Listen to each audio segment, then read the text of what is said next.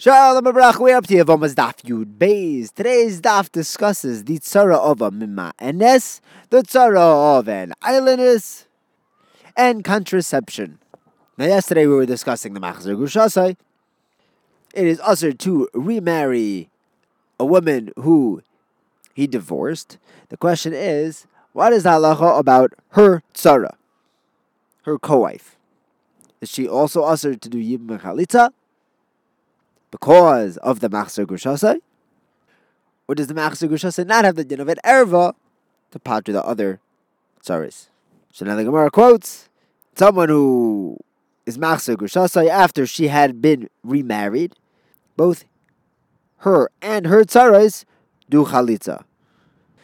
Now obviously they both don't do chalitza, only one of them need to. But you see that there still is a chiyuv chalitza. So the Gemara says that's not a raya to the tzara. Maybe that Brisa was just telling me that the miyabim has the option of either doing chalitza to his Machzer Gushasai, or regarding the tzara to do chalitza or yibum. So now Rav Chia bar Abba says that Rav Yochanan asks, what's the halacha if someone is Machzer Gushasai after she's already married? What's the halacha with her tzara? So parenthetically, Rabbi Ami asks, well, what about her herself? What's halacha with her?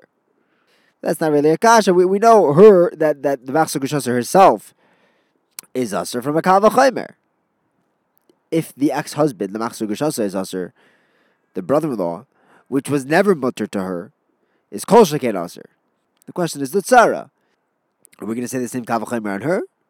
That the brother-in-laws, who are now chiyav and yibum, they were never mutter to her. Do we say that same kal v'chomer on the tzaris or not? There's also another version of this conversation. The Gemara is asking, do we ask this kal v'chomer on, do we apply this kal v'chomer to the tzara or only to the Machzer Gushasai herself? So the Gemara answers, it's a brisa.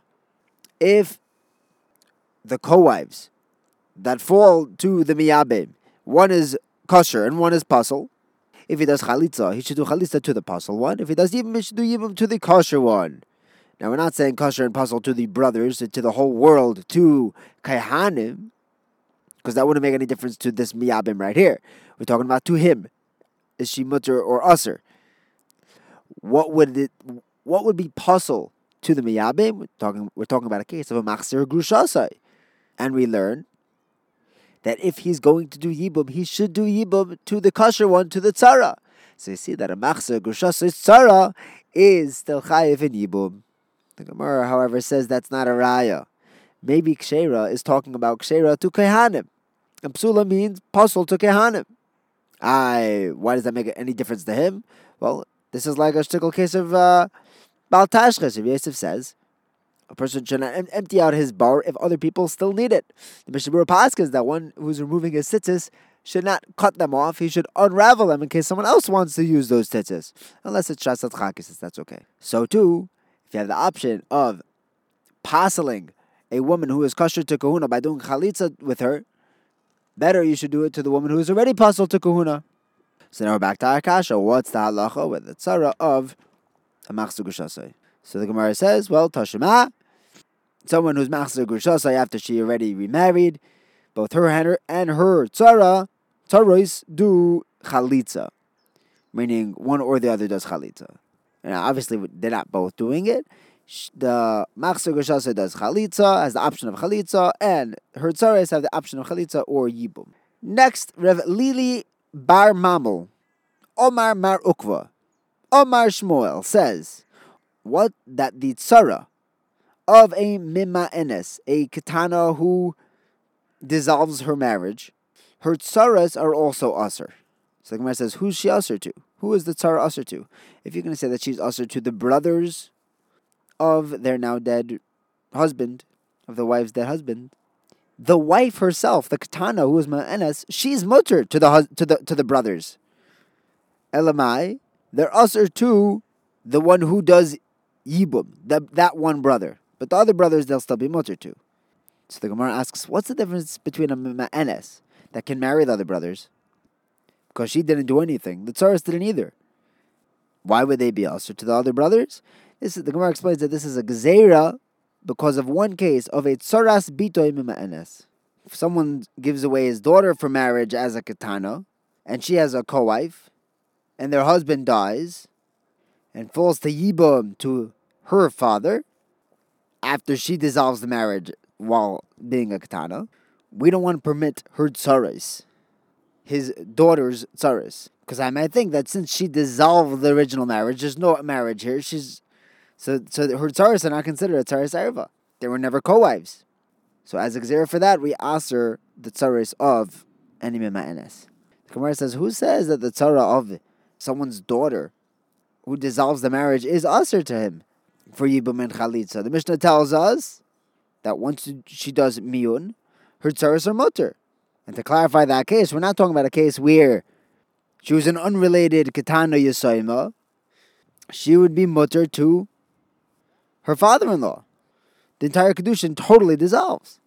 Elamai, we're talking about a case of yibum, and her tsaras are mutter. So what makes you say that the tsaras of even his daughter would be aser? The Gemara says, really? We're talking about a case when she did miyun on her husband.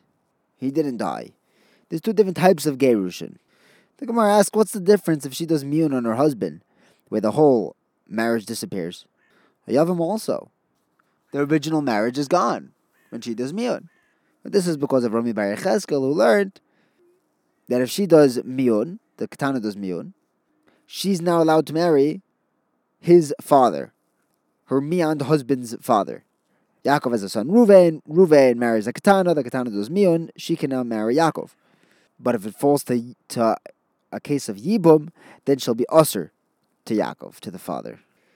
You see that we go by what the situation was at the moment that the husband died.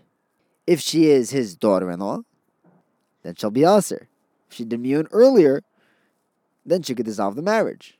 So too, with regard to the tsaras, at the time that the husband died, this tzara was tsaras bitoy, so the tsaras will also be aser in lieu of his daughter, by means of his daughter. Next, Asi says that the tsaras of an islandess, a girl who is 20 years old and she still doesn't have the simonim. She has simonim that she's not going to have children. Her tsaras are also aser with regard to yibum. The pasuk says v'hoya bechor asher teled, which excludes an islandess that is not a yeleda. So Sheshus asks, if there are three brothers, all three married to three different girls, one of them dies, and the second one doesn't marry the widow yet, he does ma'amer, which is a rabbanon form of yibum marriage. So that it wouldn't just be bia, it would be also give her a kesef star, but then the second brother dies. So now there are two women, one who is the widow, and the other is the ma'amer to this brother who died. Rav Shesha says, brings down this price that says that he only is allowed to do chalitza, but not yibum, to these two women.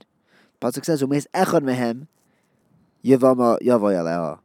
That's only when the brother has one zikas yibum. But if he has two zikos, then you don't do yibum, you'll only do chalitza. And we learn on that Rav Yosef learns, Zuhi, this is the case of the tzara of his brother's wife. That's where the Isunafila is Gorav law. The Gemara asks, what's the lashon of Zuhi? What's that excluding? Only this case. That's excluding the tzara of an islandess, which is mutter. This is a raya that the tzara of an islandess is mutter, which is akasha on Rav Asi, who says that tzaras islandess is osir. The Gemara says that's not what Rabbi Yosef was excluding. The Zuhi was excluding that an islandess doesn't even get chalitza. Her tzaras need chalitza, but she does not, because the islandess is only derabanan, while the tzaras still have a chiyuv deraisa. Now the Gemara goes on to challenge Rav Asi's psak that the tzara of an islandess is aser, and they say we have a Mishnah that tells us that if anybody dies and it turns out she was an islandess, that the miyabim is an islandess, her tzaras are mutter, not aser. The Gemara says that's different because when Rav Asi says it's aser, that's when they knew she was an islandess beforehand. But over here, they did not know beforehand. That's why it says nimtzu islandess. It doesn't say that she was an islandess. Rava, in fact, paskins that the tzara of an aylinus is mutter, even if they knew beforehand, and even the case of tzaras bitoy aylinus. And he changes the lashon in the brisa of nimtzeu, that it turns out she was an aylinus, to shahayu, that she was an aylinus all along. When Ravin came from Eretz Yisrael, he said that Rav Yochanan said that the tzara of a mima'enes, a katana who dissolves her marriage, or the tzara of an aylinus, or the tzara of a machzer grushasai, are all mutter. They are allowed to do chalitza and yibum. Now the Gemara moves on to the sugya of contraception. The Brisa tells us that Rabbi Bibi told Rabbi Nachman that there are 3 women that are allowed to use a moich, contraception, a cloth. A katana, a milberes, and a manika. A katana is allowed to use it because maybe she'll become pregnant and die. A milberes, a pregnant woman, is allowed to because maybe, according to Rashi, she'll get pregnant again and this new pregnancy will destroy the uber in her belly now. A menika is allowed to because maybe she will stop nursing and her living son will have nothing to eat if she stops nursing. What is the din? What qualifies a katana? This is a girl from 11 years old and 1 day until 12 years old and 1 day. Younger than that and more than that, she can have regular tashmish, according to Reb Meir. The Chachamim say, however, that even during the age between 12 and 13, she can still be mishameshes kedarka v'hoeleches, and the Rebbeinu Shalom min hashemayim yirachamu. Hashem will make sure that she's safe because of the pasuk Shemer Psoim Hashem. Now the Gemara is meduyik that from the fact that the Brisa said that maybe she'll become pregnant and die, you see that katanim or katanois can become pregnant. It's just that there's an issue that they might die. If there's a possibility that a katana can become pregnant and have a healthy child, then we do have a case where a mother-in-law can do miyun. If a katana has a daughter who gets married before she becomes a gedayla, and in the meantime, the mother-in-law does miyun, it's a possibility. And the Mishnah told us that would be impossible. We can't have a mother-in-law or father-in-law that's an aylinus or shemianoi. The Gemara says, we have to say that maybe she will become pregnant and die. Rabbi Bar Livoi says that there are 3 stages in a katana's ability to give birth. The first kufa is that she won't become pregnant whatsoever. The second stage is that if she does become pregnant, she will die. After that, neither her or the baby will die. Both the katana and her baby can survive. But the case of the mother-in-law cannot happen because that has to be in the tkufa that will take place in the age bracket of a katana where she and the baby will not survive. Thank you for learning with me. Have a wonderful day.